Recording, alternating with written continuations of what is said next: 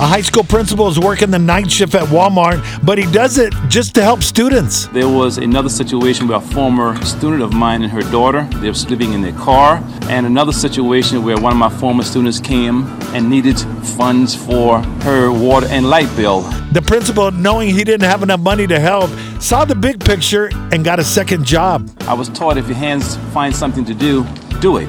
So I came to myself and said, perhaps I need to find another job in terms of part-time. He donates his Walmart check to families in the school district who are struggling. My very first night, someone yelled out, "Hey, Mr. Darby, you work for Walmart. Aren't you the principal?" And it blew me out the water.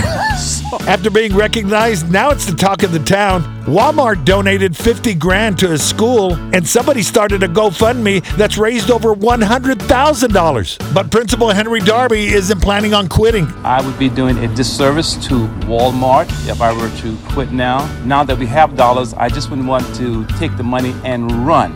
Morally and ethically speaking, it would not be the right thing to do.